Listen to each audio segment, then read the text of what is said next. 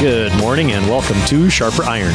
Spend the next hour with us studying the living and active Word of God, His two-edged sword of law and gospel, recorded for you in Holy Scripture, all about Jesus Christ, crucified, risen, and ascended for you. Thanks for tuning in this morning here on Worldwide KFUO. Christ for you, anytime, anywhere. I'm your host, Pastor Timothy Apple of Grace Lutheran Church in Smithville, Texas. Sharper Iron is underwritten by the Lutheran Church Extension Fund, where your investments help support the work of the Lutheran Church Missouri Synod. Visit lcef.org for more information. On this Thursday, May 19th, we're studying Acts chapter 9, verses 32 to 43. As the word of the Lord continues to grow, Peter continues his ministry in Lydda and Joppa. To help us sharpen our faith in Christ as we study God's Word today, we have with us regular guest, Pastor Andrew Preuss. Pastor Preuss serves at Trinity Lutheran Church in New Haven, Missouri. Pastor Preuss, welcome back to Sharper Iron. Thanks for having me back. Pastor Preuss, as we get started today, let's talk some context. We're at the end of Acts chapter 9. What should we know about Acts, where we've been, where we're headed as we prepare to look at this text today? Well, in chapter 9, you have the great story of Paul's conversion, or Saul, which is his Hebrew name. And that's obviously going to be repeated as Paul retells his conversion story later on in his ministry. But now what Luke does here is he takes a turn to go back to the ministry of Peter. And so we see a sort of recapitulation of certain things that happened soon after Pentecost in Jerusalem, but this time it's happening in Gentile areas. And so Peter is now in the land of, he's in Lydda, and he's right near the coast of the Mediterranean Sea. And so you have Peter going and doing something that he's done before, that he did in Jerusalem, healing a man who is lame. And so here Luke is bringing us into setting us up for really what's going to happen in chapter 10 is going to be the climax of it, where Peter comes to bring the gospel to the Gentiles, and the Holy Spirit shows his full manifestation on the Gentiles. And that's going to be very significant to the rest of the story, the account of Acts, that the gospel has come to the Jews first, but also to the Greeks, that is, to all the other nations. So we're getting ready for a second Pentecost of sorts, but this time to the Gentiles, and Peter's going to be the one that leads up into that. Why? I mean, what's with the interplay between Saul/Paul and Peter here? Luke's he's introduced Saul to us, and he's set him up as someone who will be a major important player in the story, but now he's coming back to Peter. How does that work? Well, Peter and Paul are the two major players among the apostles, Peter being one who was there from the beginning with Jesus, and Paul who's one that's untimely born, to use Paul's words in 1 Corinthians 15. And you even have recorded in Galatians a conflict between Peter and Paul, where Paul had to call Peter to account for showing partiality to the Jews against the Gentiles. And so this is obviously a very important issue in the early church, which it still is today, and it centers on the central article that we are righteous not by our own flesh and blood efforts or even flesh and blood genealogy, but only through faith in Christ by the Spirit of our God. And so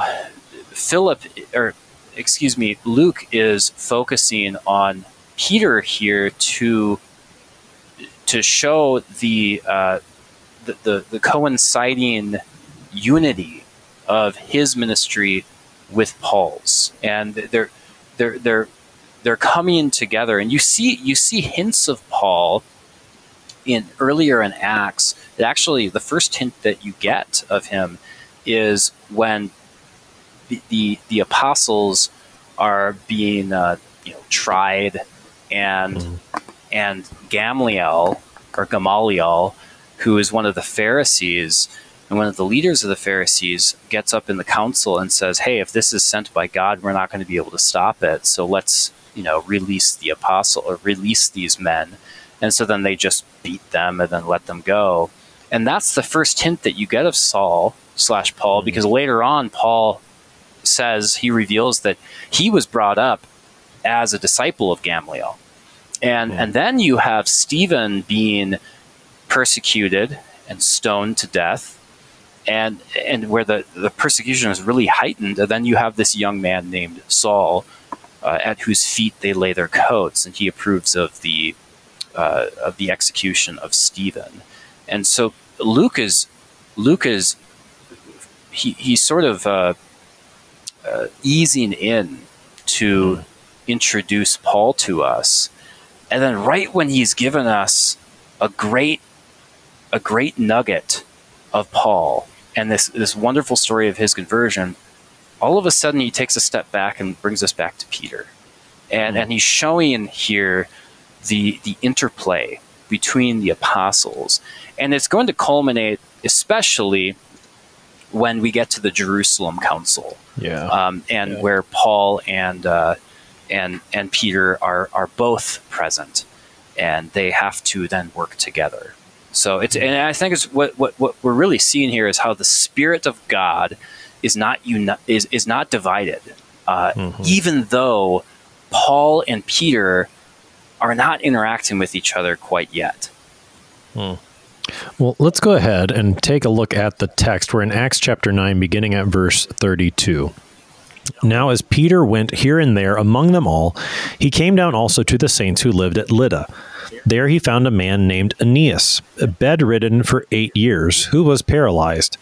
And Peter said to him, Aeneas, Jesus Christ heals you. Rise and make your bed. And immediately he rose. And all the residents of Lydda and Sharon saw him, and they turned to the Lord. Now there was in Joppa a disciple named Tabitha, which translated means Dorcas. She was full of good works and acts of charity. In those days she became ill and died. And when they had washed her, they laid her in an upper room. Since Lydda was near Joppa, the disciples, hearing that Peter was there, sent 2 men to him, urging him, Please come to us without delay. So Peter rose and went with them. And when he arrived, they took him to the upper room. All the windows stood beside him, weeping and showing tunics and all the widows stood beside him, weeping and showing tunics and other garments that Dorcas had made while she was with them. But Peter put them all outside and knelt down and prayed. And turning to the body, he said, Tabitha, arise. And she opened her eyes, and when she saw Peter, she sat up. And he gave her his hand and raised her up. Then, calling the saints and widows, he presented her alive, and it became known throughout all Joppa, and many believed in the Lord. And he stayed in Joppa for many days with one Simon, a tanner. That's our text for today. That's Acts chapter 9, verses 32 to 43. Pastor Preuss, talk about Peter's movement here. We've primarily been seeing Peter and the apostles in Jerusalem, but back in chapter 8, John and Peter went to visit Samaria when the gospel first went here, and now Peter's moving around outside of Jerusalem. What's he doing here? Peter is going through the area that Philip was just visiting, and we see here, Philip had preached in this area. We know that he then was brought down to visit with the eunuch from Ethiopia and explained to him how Isaiah 53 is talking about Christ, and he baptizes him there. And so you have this ministry going on up in the Samaria region. And so Peter's returning to this area, which is a common practice for the apostles, as we see in the book of Acts.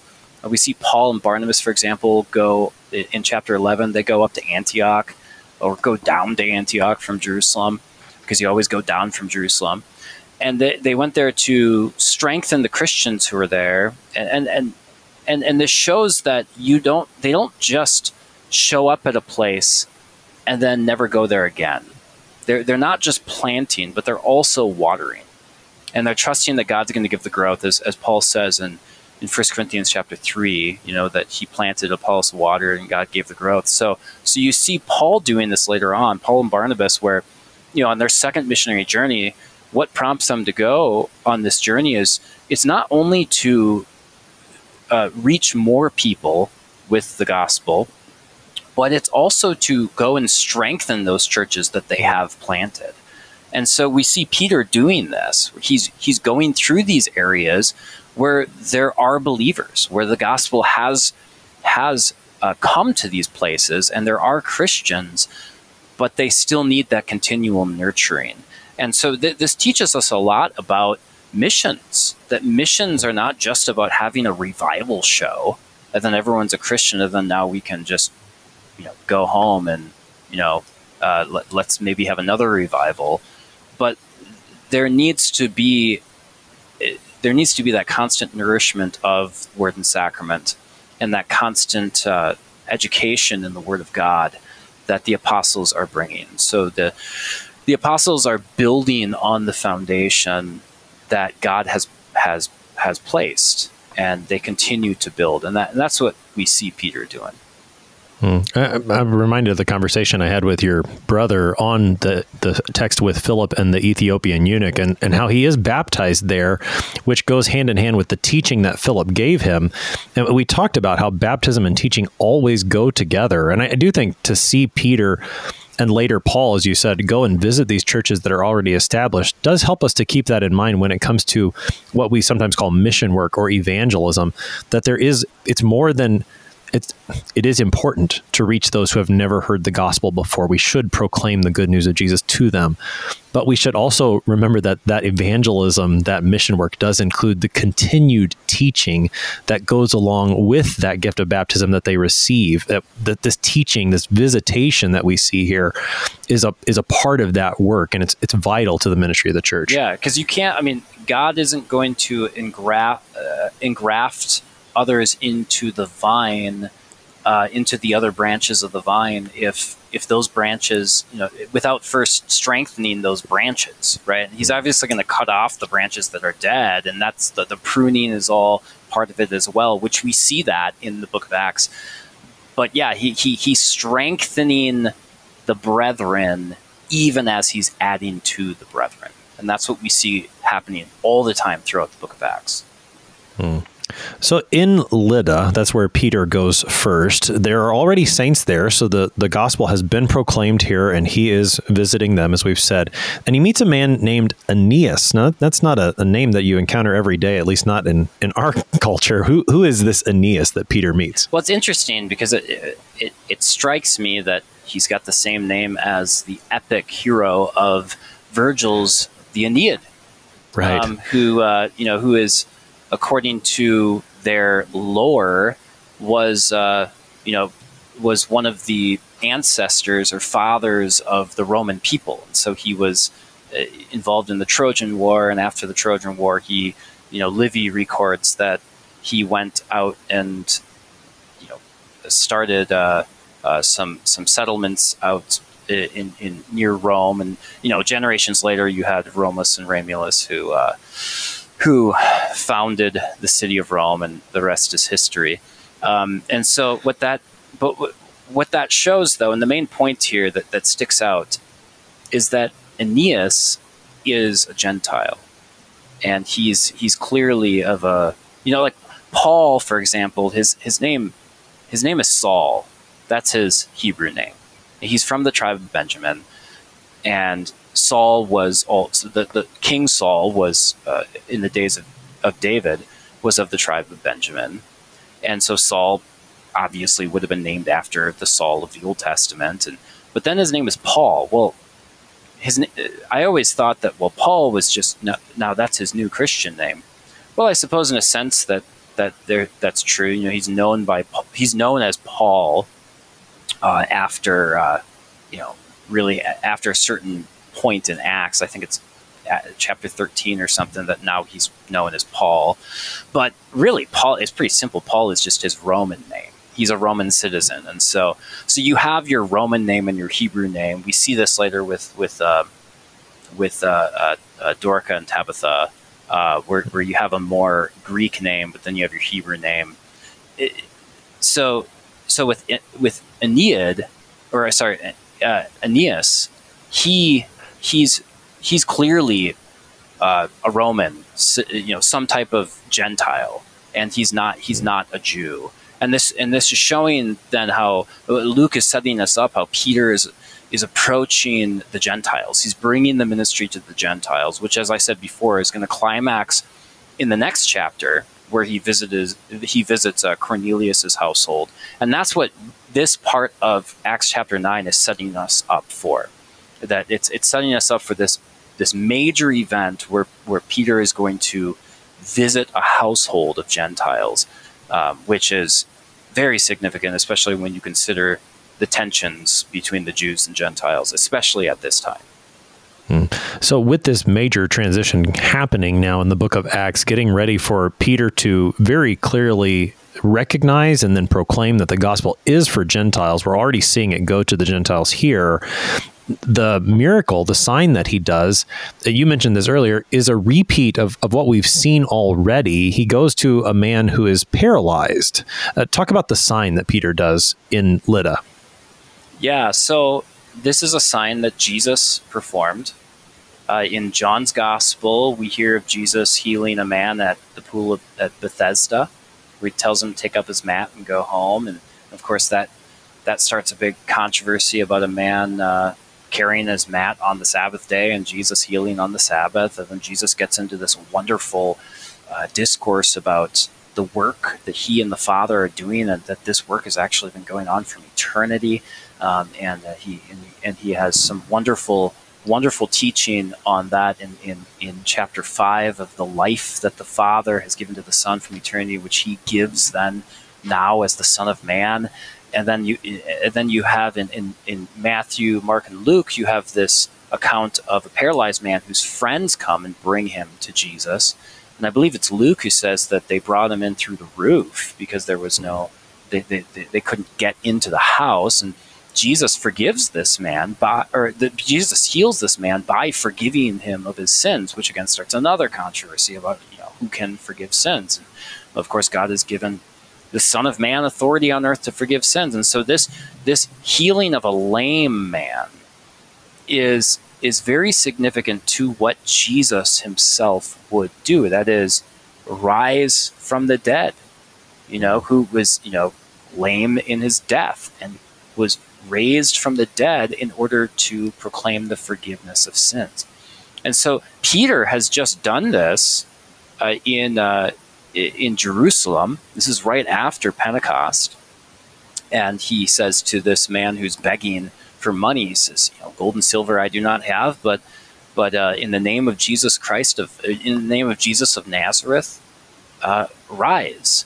And of course, then that got them into trouble with the authorities of the Jews. But this particular miracle is significant because Peter, he makes it very clear that Jesus is the one who's healing him. He says, Jesus has made you well, right? Jesus heals you. And then he tells him to get up. So Peter is simply the mouthpiece for Christ. And Christ is, so you could think of this as just as what this is Jesus doing to this man through Peter, exactly the same thing that he did to the man at Bethesda and the man in the house that the man's friends brought him to. Well, let's talk a little bit about the connection between what Peter does here and then the mentioning of the miracle that Jesus does with that house, and the conflict that arises in the Gospels there is over the matter of Jesus forgiving that man's sins. And Jesus very clearly establishes his authority to forgive sins, and he shared that authority with his disciples. He gave that to them, the office of the keys, John chapter 20.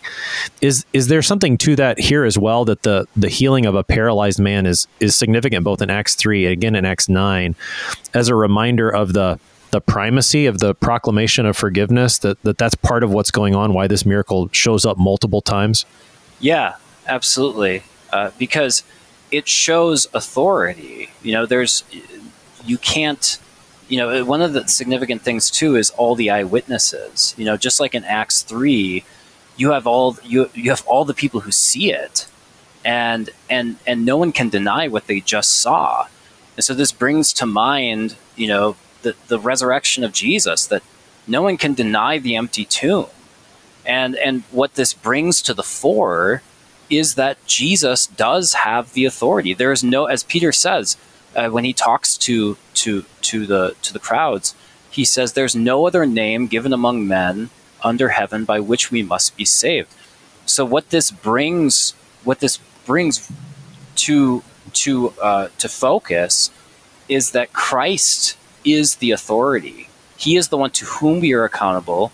He is the one to whom salvation, forgiveness, eternal life belong, and he's the dispenser of that. So when he heals this man, tells this man to rise, he is speaking the authority of Christ, who has risen from the dead and declares forgiveness of sins. Now, let's talk a little bit about the connection then to what happens in Acts chapter 3. And I guess maybe the connection, one thing that stands out compared to from Acts 9 back to Acts 3 is you have the mention of Jesus in both cases. He says, in the name of Jesus, get up and walk. But here what's striking is that he calls Aeneas by name. I don't think he did that with the beggar in Acts chapter 3, but here, Aeneas, Jesus Christ heals you. Yeah. And it reminds me of when Jesus says, he says to Zacchaeus, come down from the tree. He says to Mary at the empty tomb, he says, "Mary," and she recognizes him. There are times where God is explicitly calls someone by name, and it doesn't mention here that Peter knows this guy. I mean, he's just coming through, and we don't even know if Aeneas is part of the community of believers even, but it's a guy named Aeneas, and the people who live there know who he is. But Peter then calls him by name, which shows what kind of, this shows how God heals. This shows what kind of God he is. It's like, what is it, Isaiah 43, where he says, I know you by name, you are mine. We have that simple hymn, "I am Jesus' little lamb," where it says, he loves me every day the same, even calls me by my name. And I love when I teach that to little children, I love to ask them, when did God call you by name? And they say, when he baptized me. And we all see it right there in baptism. Your name was spoken, and God spoke through the pastor, "I baptize you in the name of the Father, Son, Holy Spirit." So just as Jesus, when he was raised from the dead, called Mary by name, and therefore she recognized him, so now Jesus, speaking through Peter, says Aeneas, and tells him to get up. And so now Aeneas knows Jesus because Jesus knows Aeneas. So we strive to make to know him even as we are already fully known, as Paul says in 1 Corinthians 13. Talk about the reaction to this sign that happens there in Lydda, and the relationship between the reaction to the sign and the preaching of the word that we know accompanies it. Yeah, so Luke records that all who dwelt in Sharon and Lydda turned to the Lord when they saw him, right? They saw him and they turned to the Lord. Of course, he's not necessarily saying that every single person saw this and turned to the Lord, but he's speaking more about how this word and this miracle spread abroad and throughout that whole region, and people were converted. But we know, of course, from Romans 10:17 being one example, that faith comes by hearing the word of Christ, right? That's how faith is given. Faith is not given by showing you something. And yet, it's very important in the book of Acts that the Holy Spirit is confirming his word and the power of his word with these miracles, just as Jesus confirmed his word with miracles in his earthly ministry. And so this is why it's so important for Peter to say, Jesus the Christ heals you. Right? It wasn't just that a lame man was now walking, but it was that the word of Jesus healed him.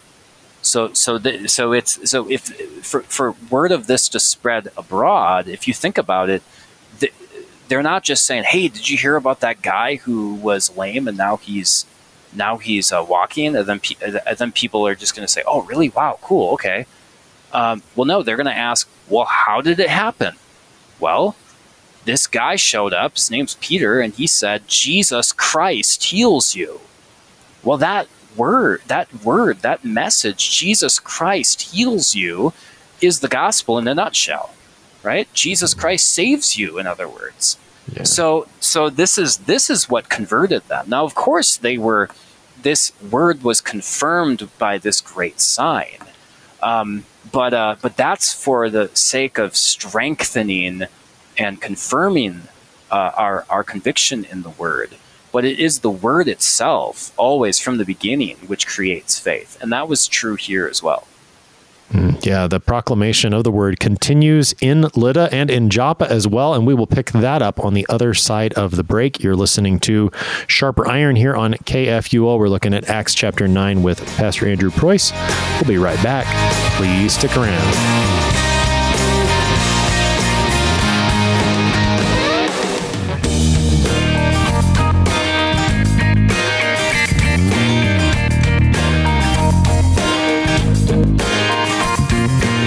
Did you know that Lutherans are helping new American immigrants get settled? How about struggling church workers in need of support and refreshment? And we assist at-risk children and provide disaster response to hurricane victims. Through LCMS recognized service organizations, we are doing all this and more. I'm Rahema Kavuga of Lutheran Church Extension Fund, and I don't want you to miss out on hearing what your brothers and sisters in Christ are up to. Visit interesttime.org to see how your support gives life to these works of mercy and love. Welcome back to Sharper Iron. It is Thursday, May 19th. We're studying Acts chapter 9, verses 32 to 43 with Pastor Andrew Preuss. He serves at Trinity Lutheran Church in New Haven, Missouri. Pastor Preuss, prior to the break, we looked at how Peter has visited the church in Lydda and there has performed the sign that confirms the word he's preaching. Now the text turns our attention to Joppa. Give us some geographical information and any historical background. Where's Joppa? What's the move here that's from Lydda to Joppa? Yeah, I found this interesting. So I happen to be doing my Bible study, Tuesday night Bible study on Acts.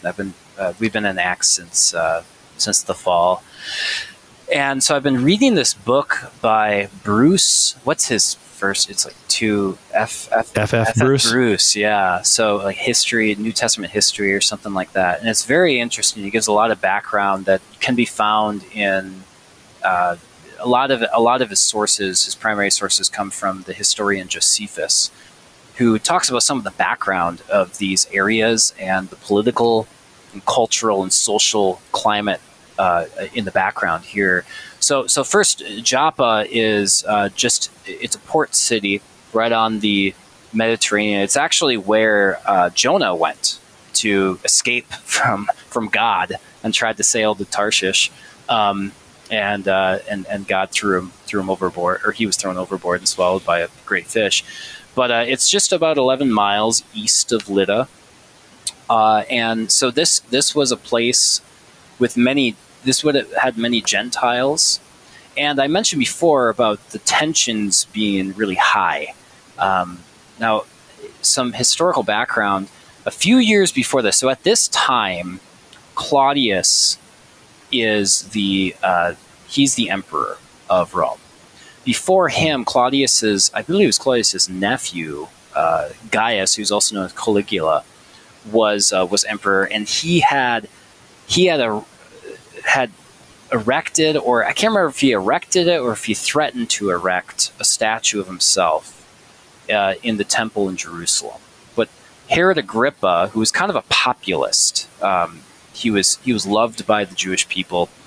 and this is one of the reasons why, is he got Gaius to back off. And he had a good relationship with both Gaius and Claudius. Well, then Gaius eventually dies, and I think he's assassinated or something like that.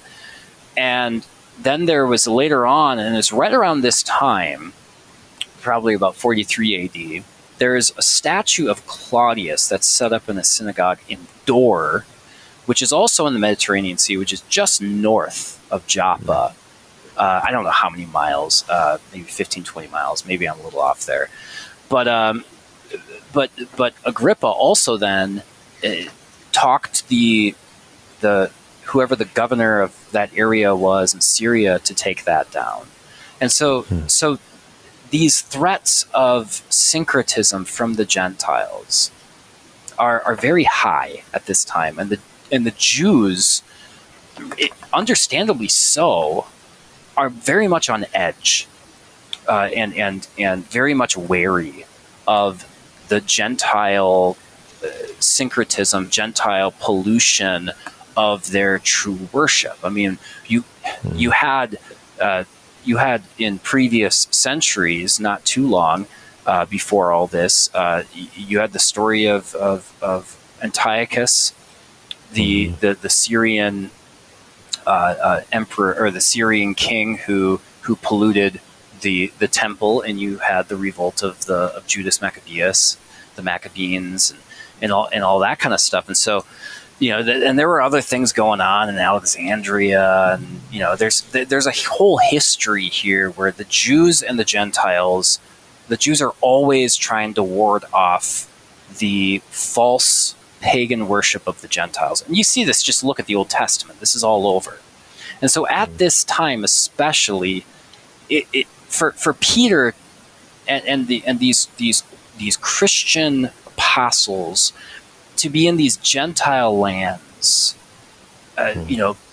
bringing the gospel to them and treating them to be co-heirs with them, is going to be seen in not very good light among these Jews. And we're going to see this, in chapter 11, I believe it is where Peter has to then defend himself.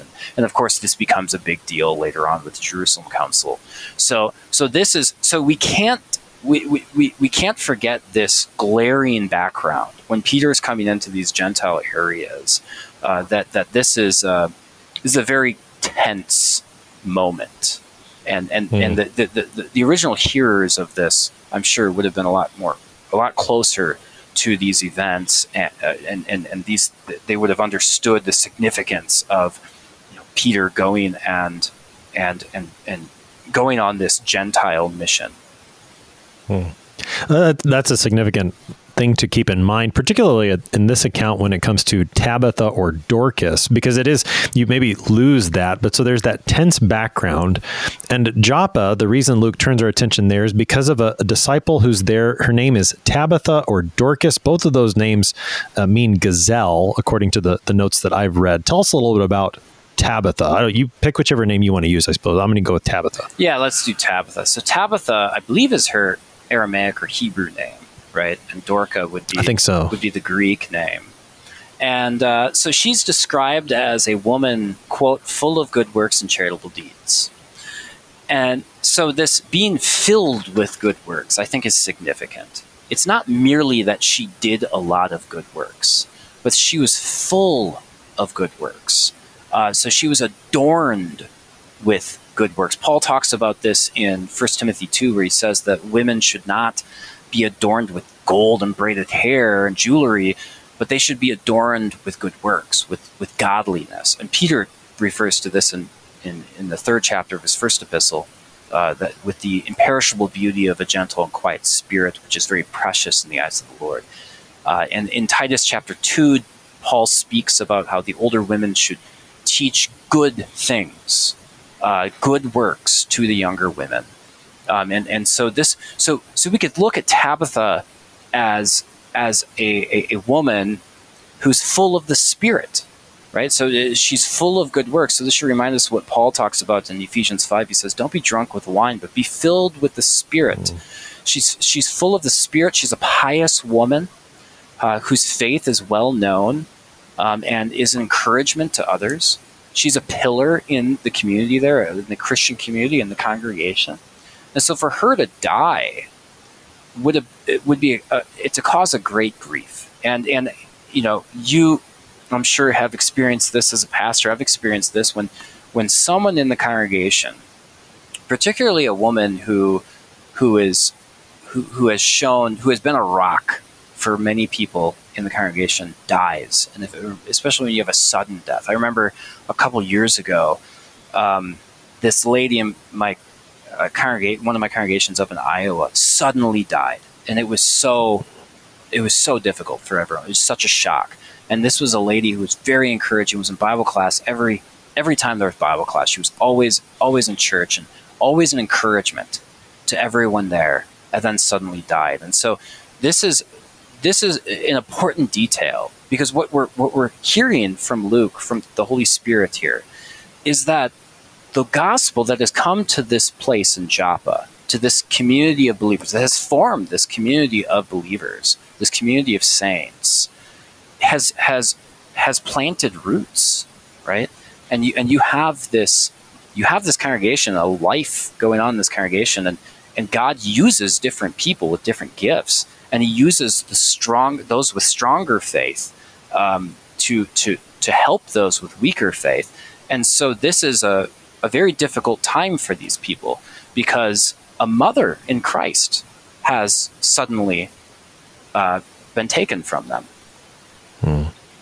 You get a sense of the grief in the way that Luke writes in verse 39, where he talks about all of these widows who are there weeping, and they've got these garments that Tabitha had made. It's not hard to picture that as almost like a visitation of sorts, where all of these widows have brought these, the fruit of the good works of this woman, and they're talking about her, they're mourning over her. You can picture this, I think, very easily.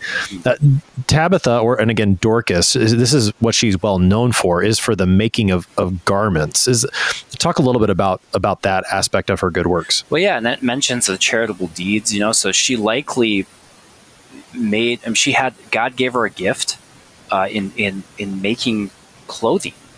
And so she likely made this to help clothe the poor or to clothe others in need. I mean, it could be as simple as, making clothes for the babies who were coming and being born in the congregation, and these kids are being welcomed into the congregation through baptism. And you just think of the regular things that our ladies in our congregations do, where they'll make clothes. I mean, my mom will knit, and she'll send clothes to her grandkids, and these things that seem like little things to the world are great godly works and precious in God's sight, because they help to clothe the children of God, and that's very significant. You think of her being full of good works. Well, she's clothed herself with Christ, and with Christ, she's thereby clothed herself with all godly virtue.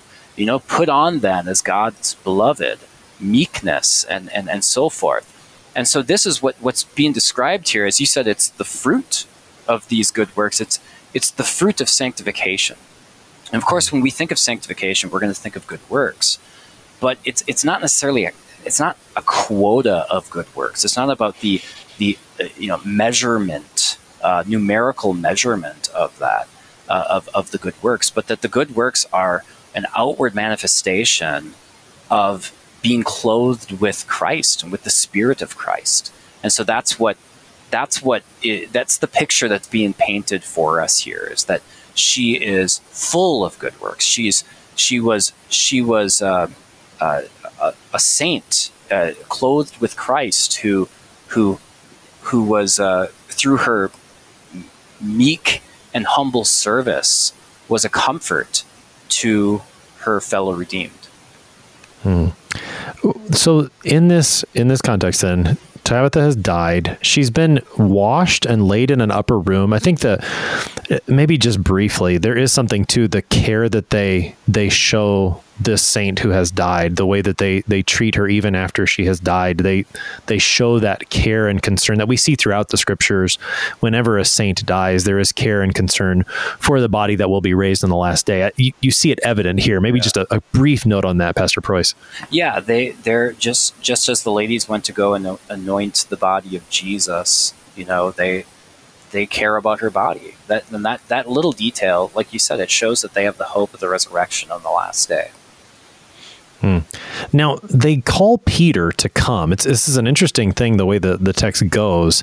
They know Peter's in the area. They know he's in Lydda. And so they send a messenger and say, hurry and come. And maybe, I'm not sure if the text answers this or not, but why do they want Peter to come? What do you think they're thinking he's going to do? Yeah, that's a good question, because on the one hand, obviously, God has performed great and mighty works through Peter, and we would, it's pretty hard not to think that, wow, they're hoping that maybe Peter can raise her from the dead. They've likely heard about the story perhaps they've heard about the story of Jesus raising Lazarus, and they know that Jesus is at work in Peter. And but at the same time, what is it that they really want from Peter? What is it that the saints truly desire? Is the comfort that Peter comes to bring with the gospel. So these people are fervent believers, and they like we already mentioned, they have the hope of the resurrection. And of course, who isn't going to want this to be manifest right now?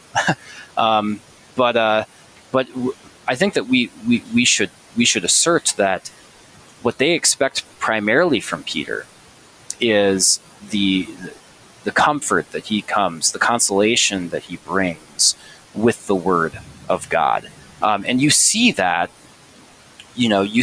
earlier in Acts chapter 9, where right before we picked up today, where you would have covered this with your last guest, it says, so the church all over Judea, Galilee, and Samaria had peace and was built up, living in the fear of the Lord and in the comfort of the Holy Spirit. It grew larger and larger.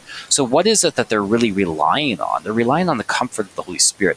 So I would say that, while of course, they know that God has been doing wonderful works through Peter, and they know that God can do all things, and that he can raise the dead, and that he has raised the dead, and that Jesus is risen. What they're really looking for is that, just like any saint would and should look for in a time of grieving, is the comfort of the Holy Spirit. Yeah, I think back to Acts chapter 5, where there are people who are gathering in Jerusalem hoping that just the shadow of Peter will go across them, because they know that something's going on there, that Jesus is at work through Peter. And so, it's hard not to think that that's at least not in the back of somebody's mind there in Joppa. It would. But even then, I think you're right, that it is mostly about the comfort of the gospel. And I'm just trying to think through the book of Acts itself. Stephen died back at the end of Acts chapter 7 into 8. And yet, even through that, we don't hear about the preaching that happens to those mourning, other than you've got devout men who go and make lamentation. But even from that death of Stephen, the word of the Lord does spread. And so here in the context of another death, yet more opportunity for the word of God to be proclaimed, regardless of what the Lord does or doesn't choose to do through Peter for Tabitha in terms of her earthly life. That comfort of the gospel still is going to be there for these mourners there in Joppa. Yeah, and they definitely, they would know that God works where and when he pleases. As Jesus said, there were plenty of widows in Israel, but God sent Elijah to Zarephath. They know that the physical, immediate physical healing and great mighty powers and miracles are only secondary. Otherwise, they wouldn't be Christians. Yeah. So talk more about then what Peter does when he arrives. Well, like you said, she's up in an upper room, And then Peter puts everyone outside, which we see Jesus doing this when he goes and he raises Jairus' daughter. He puts everyone outside. And then Peter prays. Now, this should remind us of, Elijah, the prophet. Elisha also raised someone's son. But Elijah raised this widow's son, and he prayed for the child. And, the child was in an upper room. And so it's a very similar setting. And so we see Peter praying.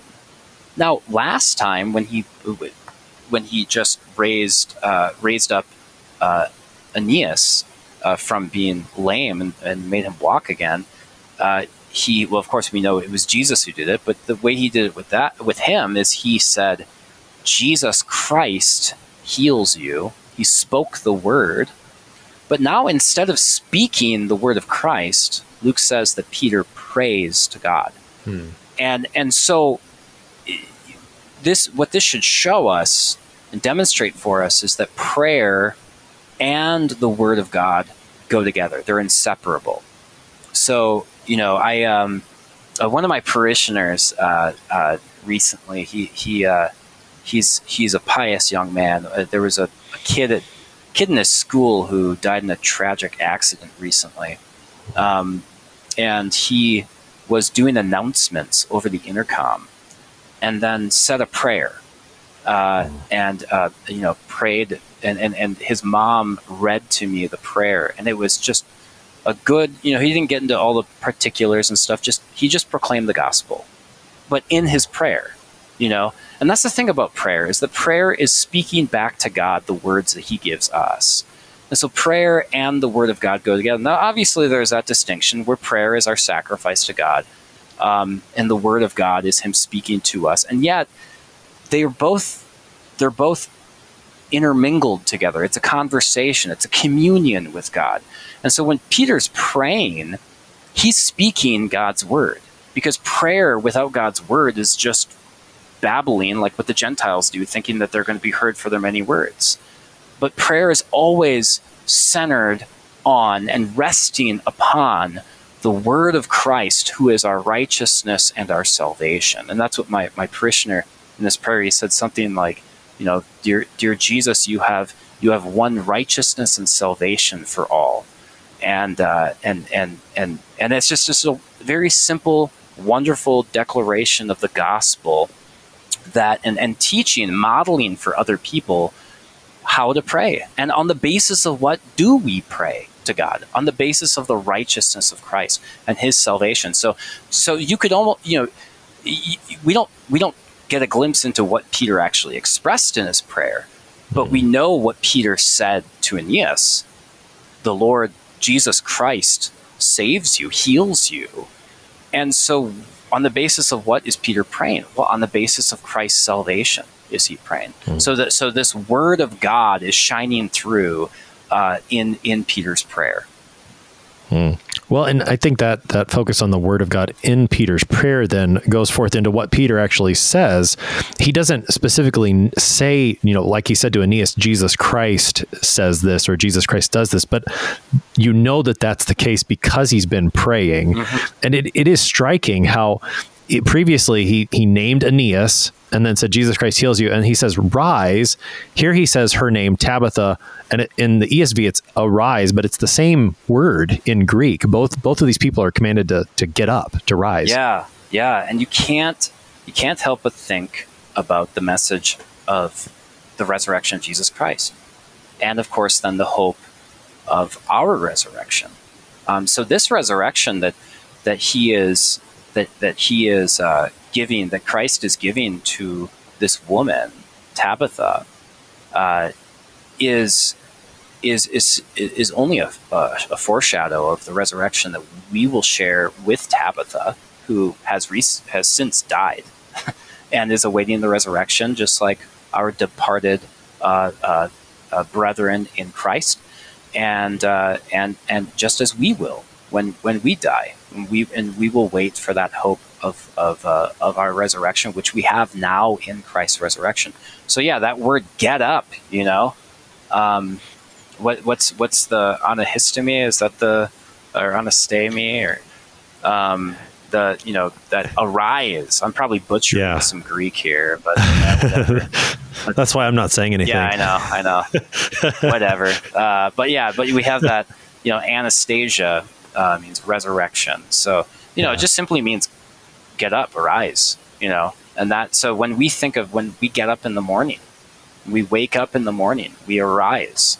His mercies are new every morning. We should think of the resurrection every time we wake up. As the psalmist says, when I awake, you are still with me. And that's what Christ could say when he rose from the dead. And so what's great here is how she gets up and she sees Peter, and she takes his hand, or he takes her by the hand, and it's very personal here. And Peter is imitating how our Lord will raise us from the dead. He'll call us by name, just as Peter called Tabitha by name. Yeah, it's a marvelous good news there. Now, we've got about 2.5 minutes here, Pastor Preuss. Just to move briefly to the end of this text, Peter stayed in Joppa for many days with one Simon, a tanner. And you've been telling us how this text is really setting the stage for what's going to happen in Acts chapter 10. I think that note about the person that Peter's lodging with also helps that. He's a tanner, someone who regularly deals with dead animals, someone who's going to be around uncleanness. You start to see already how the Lord is moving Peter toward what's going to happen in chapter 10, the full inclusion of the Gentiles, that the gospel really is for all. Give us the last part of this text, wrap things up with the last 2 minutes or so here. Yeah, that is really an interesting. I hadn't thought about that, how that really sets it up here, that, in the next chapter, Peter's going to have a vision and see all these animals, and clean and unclean, and God tells him to kill and eat. And, of course, Peter has to learn through this that God has made all things clean. And so, this news, again, it says this news spread all over Joppa, and many believed in the Lord. This is the good news of the resurrection. This wasn't just some amazing event that this woman was raised, but it's the news of the resurrection of Jesus Christ and the hope of the resurrection that he has given us. And this news spreads throughout all the region. That is, it's for all people, and it makes all clean. And so what God has made clean, do not call common. Pastor Andrew Preuss is pastor at Trinity Lutheran Church in New Haven, Missouri, helping us today with Acts chapter 9, verses 32 to 43. Pastor Preuss, thanks for being our guest today. Thanks for having me again. I am your host here on Sharper Iron, Pastor Timothy Apple of Grace Lutheran Church in Smithville, Texas. If you have any questions about Acts chapter 9, please send an email to kfuo@kfuo.org or use the open mic feature on the app to send a message to us. We always love to hear from you. Thanks for spending the morning with us. Talk to you again tomorrow.